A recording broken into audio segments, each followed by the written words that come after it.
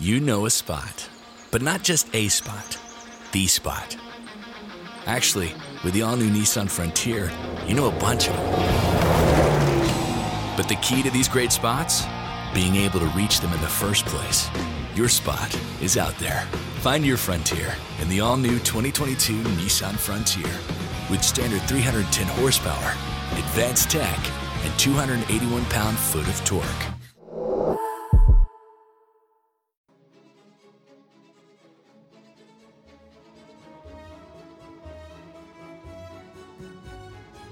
The Traveler's Inn, Tangled Scheme, Episode 8, Flailing to Launch. Luna pushed the people on the roof into the small room on top of the tower, making space for Manx as he guided more people into the already crowded area. Gunther burst onto the rooftop, 3 small children in his arms. "Maybe you aren't all ego," the priestess muttered, waving the big man past her. The barbarian stared at her, confused. The warrior, lost and in a daze, just following his feet without thought, and probably hadn't even heard the words. The teeny blue dragon hovered to one side, her head pivoting as she guarded Gunther. Moments passed, and then a last person emerged from the billowing smoke. Moggitz. The man flew upward, a gout of flame following his flopping, flying figure. The rooftop behind the priestess wobbled, a sharp cracking noise drawing her attention. She turned to see the stones rippling like the surface of a lake, then erupting upward in a geyser of rock. The priestess watched as smaller components of the roof go up, and the mage come down. He hit the ground, landing on a giant, bulging bag strapped to his back. "You looted the damn place?" Luna growled, eyeing his backpack. "People were dying, and you took the time to grab things to sell? You're filth, you greedy bastard!" Moggitz didn't respond, his gaze darting between the objects on the landing. Standing, he wheezed and panted, stifling a coughing fit. "Do you even hear me?" The warrior woman curled her fist into a ball and drew it back. The priestess's fist connected with the wizard's nose, and the man crumpled back to the ground. "The ballista!" Moggitz gagged. Leaning to one side, he spat a glob of thick gray phlegm mixed with the blood that wound its way across his upper lip and pooled in the corner of his mouth. The mage lunged forward, his hand sliding along a sleek emerald and polished silver stand that supported a magical globe. His mind shifted from the world he knew to somewhere else. It danced along razor-thin wires of perception and reality as it left his body behind. Moggitz was on the furthest edge of a spider's web that didn't exist in his world, but was more real in this magical reality he'd entered when he touched the sphere on the pedestal. Something pulsed at the center, a slither of a whisper sliding along his awareness. His ethereal feet moved of their own accord, drawing him down the wide funnel and deeper into the electric blue of the energy arcing through the air. That same energy created the webs which Moggitz stood on. With that realization, the mage pulled himself to a stop.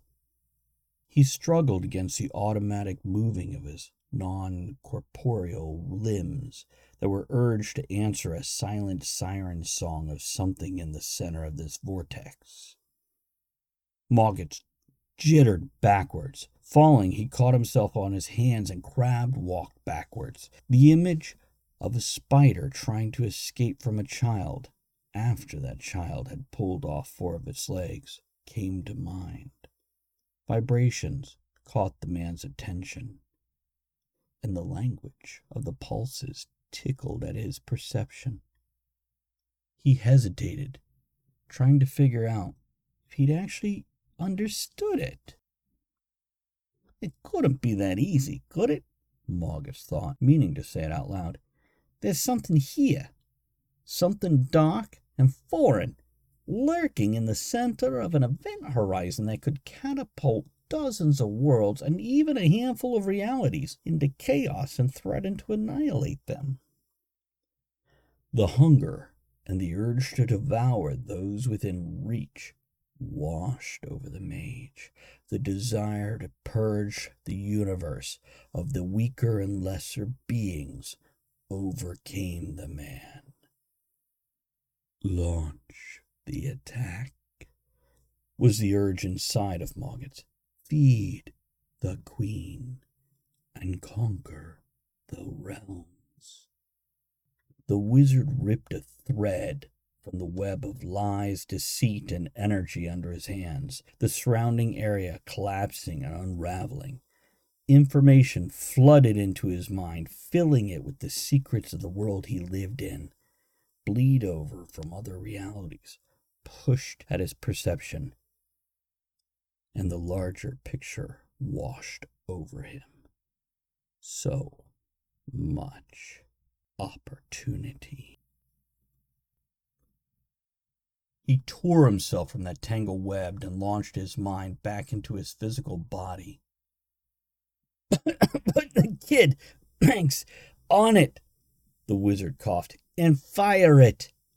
The priestess hesitated, looking from the device in the round room to the mage. The small building was open to the night, a short fence lining its perimeter. A huge crossbow-like contraption sat in the center. It was large enough for a man to lie on it. It's magical. And that crystal ball, Moggetts continued, pointing at an orb swirling with lightning and blue mist, controls it, and it's aimed towards Salami. It'll send people there, I swear. I've double-checked this personally. The tower is burning. It's the only way. Luna watched a man fall to the ground, hacking. To hell with you, wizard, she spat. But I will do as you say, but you go last, and I hope to Aretha that you burn. The authority and the tone the priestess used offered no room for argument, and Manx climbed aboard. Moggetts lurched to his feet, still lugging his overfilled pack, and slapped one hand on the war machine and the other on the glass sphere. The mage muttered a word, and Manx shot into the night, a scream of surprise echoing into the darkness. Gunther, get on, Moggetts croaked. The barbarian didn't question the wizard for once and climbed on, Blueberry flitting around the man with concern. With another muttered magical phrase in a language long hidden from the world, the northern warrior shot into the night. The dragon launched herself after Gunther, disappearing into the distance. Luna? Moggetts looked at the priestess. I will go, traitorous mage. But the warrior woman reached down and tore the backpack from the arcane trickster. I will take this and keep it until you prove to me you can be trusted. She punched him in the face just one more time. He jerked backwards, his hands flying to his thrice-shattered nose. Climbing on top of the war machine, she held up her middle finger to the mage. The wizard looked at her. The thought of launching her across the woods towards the unexplored areas entering his realm of consideration. But then again, he would have done pretty close to what she'd done if their positions had been reversed, if he had any muscle tone and upper body strength. He slapped the ball of glass, and the woman launched into the night sky, the flail in her hand, an artifact she'd recovered somewhere below after savaging the lord of the manor with table legs, smashing the orb of power. A trailing scream followed her trajectory as it wobbled away from the tower. The orb crackled, and a sphere of energy burst from it, catching the villagers and tossing them over the side of the tower. Blue bubbles of magic surrounded them, and the wind tossed them in all directions. They floated away at the whim air currents. At least they're safe, Moggetts muttered. Guess it didn't get me because I was anchored by the ballista and the... He turned his head to stare at his only escape route. The globe was shattered, and pieces lay scattered across the stones at his feet. He stared at the magical conduit that would have launched him towards the town that had been threatened for months. The top of the tower exploded again, causing Moggitz to jump, widening the already sizable hole in the center. Stones larger than a powerful man's thigh burst into the sky. A sinister, shadowy shape rose from the burning depths below. The boxy form of the master of the house levitated into view of the trickster magician that had faked most of his career. Moggitz watched as Derek, the mini-sauna-encased caster of the arcane, came level with his line of sight. "Oh, shit," the broken mage breathed, his body laying halfway across the war weapon that no longer functioned because of a priestess of respect breaking the magical conduit of transportation. Aretha may be the goddess of respect, but that wasn't terribly precise. The sisterhood of that specific religion often demanded certain mental and social caveats without backing it up with logic of why people should do those specific things. But Luna was specific. She wanted that respect due to her fighting prowess, her strength of will and personality, and never because she was charming or attractive. "Fair enough," Moggitz muttered while shaking his head to the contrary. "But she should let herself be more than just respected, because humans are barely more than just dumb monkeys that jump up and down when something cool happens. Something like her showing up." The mage turned to look at his enemy and rival, rising above the broken rock and mortar, wondering what he could do to defeat such an impressive foe. Then it came to him. The one way to make sure that a being of power would acknowledge and bow to someone of significantly less ability and back down from a confrontation of ego. "The gods have spoken to me," Moggitz intoned in a flamboyant and over-the-top tone. "And they have said that you and your matron have been found wanting and lacking. You are both less than they expected. You have failed, and that's why a ragtag group of misfits who can't even relate or bond to one another because of emotional and psychological issues." Moggitz kept talking, the words and concepts growing larger with each syllable. He peppered the sentences with these and thous, shan'ts and shalls. The being of immense power hovering centered over the hole in the tower hesitated. The mage on the ballista took advantage of this moment, casting the simplest of spells in his arsenal of words. "Believe in me, because you can't handle your own issues," was the most basic of messages. But it had worked countless times throughout time and history. The flood of doubt from the man washed across Moggitz, and Derek slumped in his makeshift coffin. Moggitz knew that he himself had no genuine power or ability. His magic lay in the mundane, in the simple ability of empathy and triggering others. He was a conduit, a catalyst to the power from others. Maybe if he'd studied for the last few decades instead of running cons and scams, he'd be further along that track. The mage pulled in the emotional energy from his enemy. A tainted mix of uncertainty and power. The feeling of failure and doubt filled him. He felt the power flow through him, a trickle of emotion and intent, growing as the enemy staggered under the weight of his own confidence issues. The elements answered his suggestion, rising to the beckoning of Moggitz's own minor talent. The trickle became a stream, and the stream became a river. The river changed to a torrent, and the magics caused the mage to stiffen in a rictus of sensation that bordered on pain. he felt weightless and realized that the trees were spinning away below him. He called upon the elements of fire and wind to pull the magical orb of power back into its original form. Mawkitz's awareness expanded, seeing the orb that had directed his path clatter to the stones and roll into the burning hole at the center. The tower exploded behind him. The master, Derek, tilted in his casing and plummeted into the inferno. Spiders, seen as dots of reddish energy, darted from the area, heading into the forest. The creatures, which ranged in size from a thumbnail to a horse, ran away from the tower and toward Salami.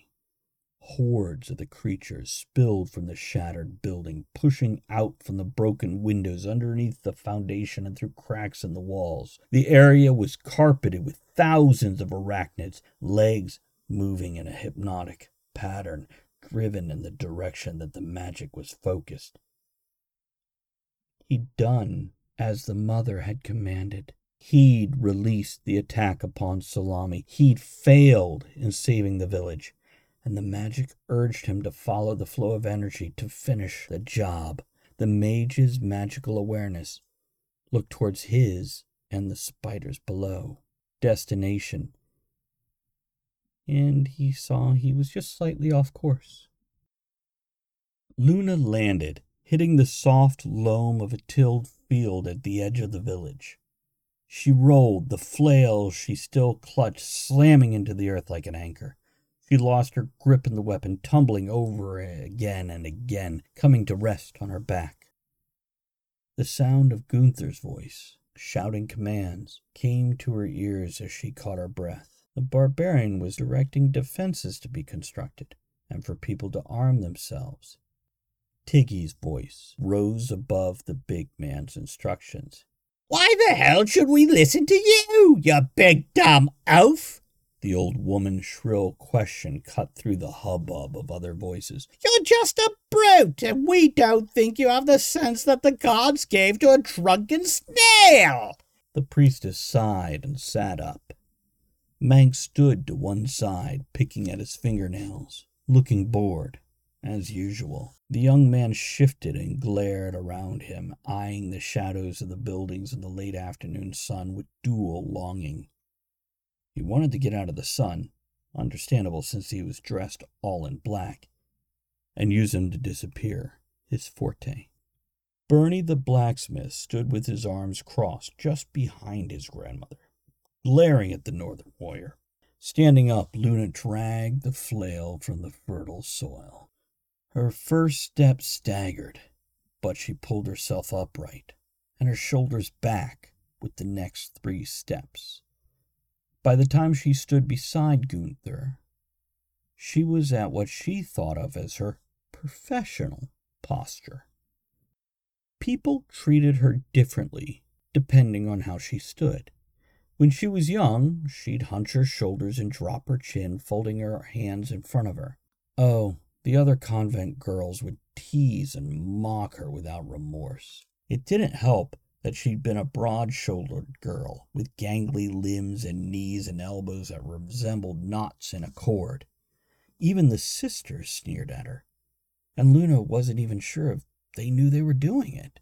When combat training had started, Luna's body had changed. Part of that was the progression of puberty, but part of it was the sculpting process that came with daily exercise. The muscles on her legs and arms filled out, meeting with those large joints that had stuck out before, melding into one limb, tone and strength showing in every movement. People had treated Luna differently than before. But she'd been young, and without even knowing she did it, she pushed too far in the other direction. The girls who had once teased her received sound drubbings, and the sisters who had once scorned her received glares that could have made a horse climb a ladder. During those years, or had it only been months, it was hard to tell, she'd walked around with her shoulders too far back, her chest leading the way everywhere she went. Her chin was too far up, causing her to look down on people. When she walked, she moved with her legs a little too far apart and took strides that were a little too long. Every movement she made was a challenge to anyone in front of her. And when she hunched her shoulders and brought her hands in front of her, well, it differed from how it had been before. Instead of looking meek and deflated, she now looked like she was about to sacrifice you to some dark whim of her own. But she'd grown out of that phase also, and had practiced her stances. The meek one was rarely handy, but sometimes helped when dealing with someone who had an ego. While being defiant would lock them down, being humble made them give you their blessing. The psychopathic posture of shoulders forward, muscles rippling, chin dropped, and glaring up at someone through hooded eyes was handy when intimidating people with their impending and unavoidable beatdown. But that middle ground of shoulders just slightly back, chin up just a little, and a calm but serious look on her face, that was the magical comfort zone that worked in almost every instance. It made people listen when she spoke, her confidence and poise making them give way without feeling like they had to. It was a posture of leadership without question, and people responded to it. Luna stepped up to stand beside Gunther, one hand on her hip, the other holding the meter-long handle with the flail, its spiked metal ball dragging behind her. "We ain't going to listen to you," Tiggy was griping. "You're nothing more than a blowhard that needs coddled for the sake of his own ego." "Listen, old woman," Gunther growled. "You gotta get everyone to move the wagons and whatever else you got to this side of town. Create a barricade to slow down the monsters that'll be coming this way." "Did you see them coming?" Bernie huffed. "No, but Gunther's voice rose in frustration. "Then we don't have anything to worry about," Tiggy cut him off. "They've been there long enough, and we've been here even longer. I don't think they're going to change their habits now. They're animals, and they don't change what they do because you fell from the sky yelling that it's falling." They are, and he's right," Luna interrupted the interrupter. "We've just flown here using a magical launcher, and we blew up the master of the tower and his girlfriend. Didn't you see the explosion from here?" "Well, yes," Tiggy said slowly, Bernie nodding behind her. "But we hoped that meant everything was dead. But if you say we need to get ready, then we will." "And," Luna went on, "you will listen to Gunther about the defenses. He's from a powerful barbarian tribe that has done exactly this same thing from both sides, defense and offense, many times. He knows how to set things up to give us the best chance to not just survive, but to win this." "I do?" Gunther gaped at Luna, the surprise of her support throwing him off. "I do. I did. I mean, I have. I can help." The big man tripped over the words, trying to recover. "Great, Gunther. You take over the village defenses, and I will organize people. Manx?" Luna looked around for the rogue. The slim figure peeled himself from the shadows of the inn and sauntered towards her. He looked like he had bitten into a bad olive, his face sour, glaring around at the people like he'd rather be somewhere else. Luna smiled at the lad as he walked up. "Good," she said. "Find the holes. Find the dark places, the shadows and gaps where these things will come in. Get some oil or traps laid down and be ready to set them off if we need to." "They're spiders, though," Bernie grunted. "How can he know what they'll do? And do we really want this kid lighting our wagons and stuff on fire?" "He is our spider specialist," Luna said, meeting the blacksmith's eyes. "He knows these creatures and what their weaknesses are, their tactics, and so on. If anyone can do it, he can. And it's better to lose some tables, chairs, and carts than to lose your lives. Isn't it?" "Yeah," Manx sighed. "That's right. I need a team to help cover the things I set up." "Great!" Luna clapped her hands. "Bernie, you're with Gunther. Tiggy, get Manx some people. Let's do this. Great theory. Tiggy linked her arm through Luna's. And I'm with you. Us powerful women gotta stick together.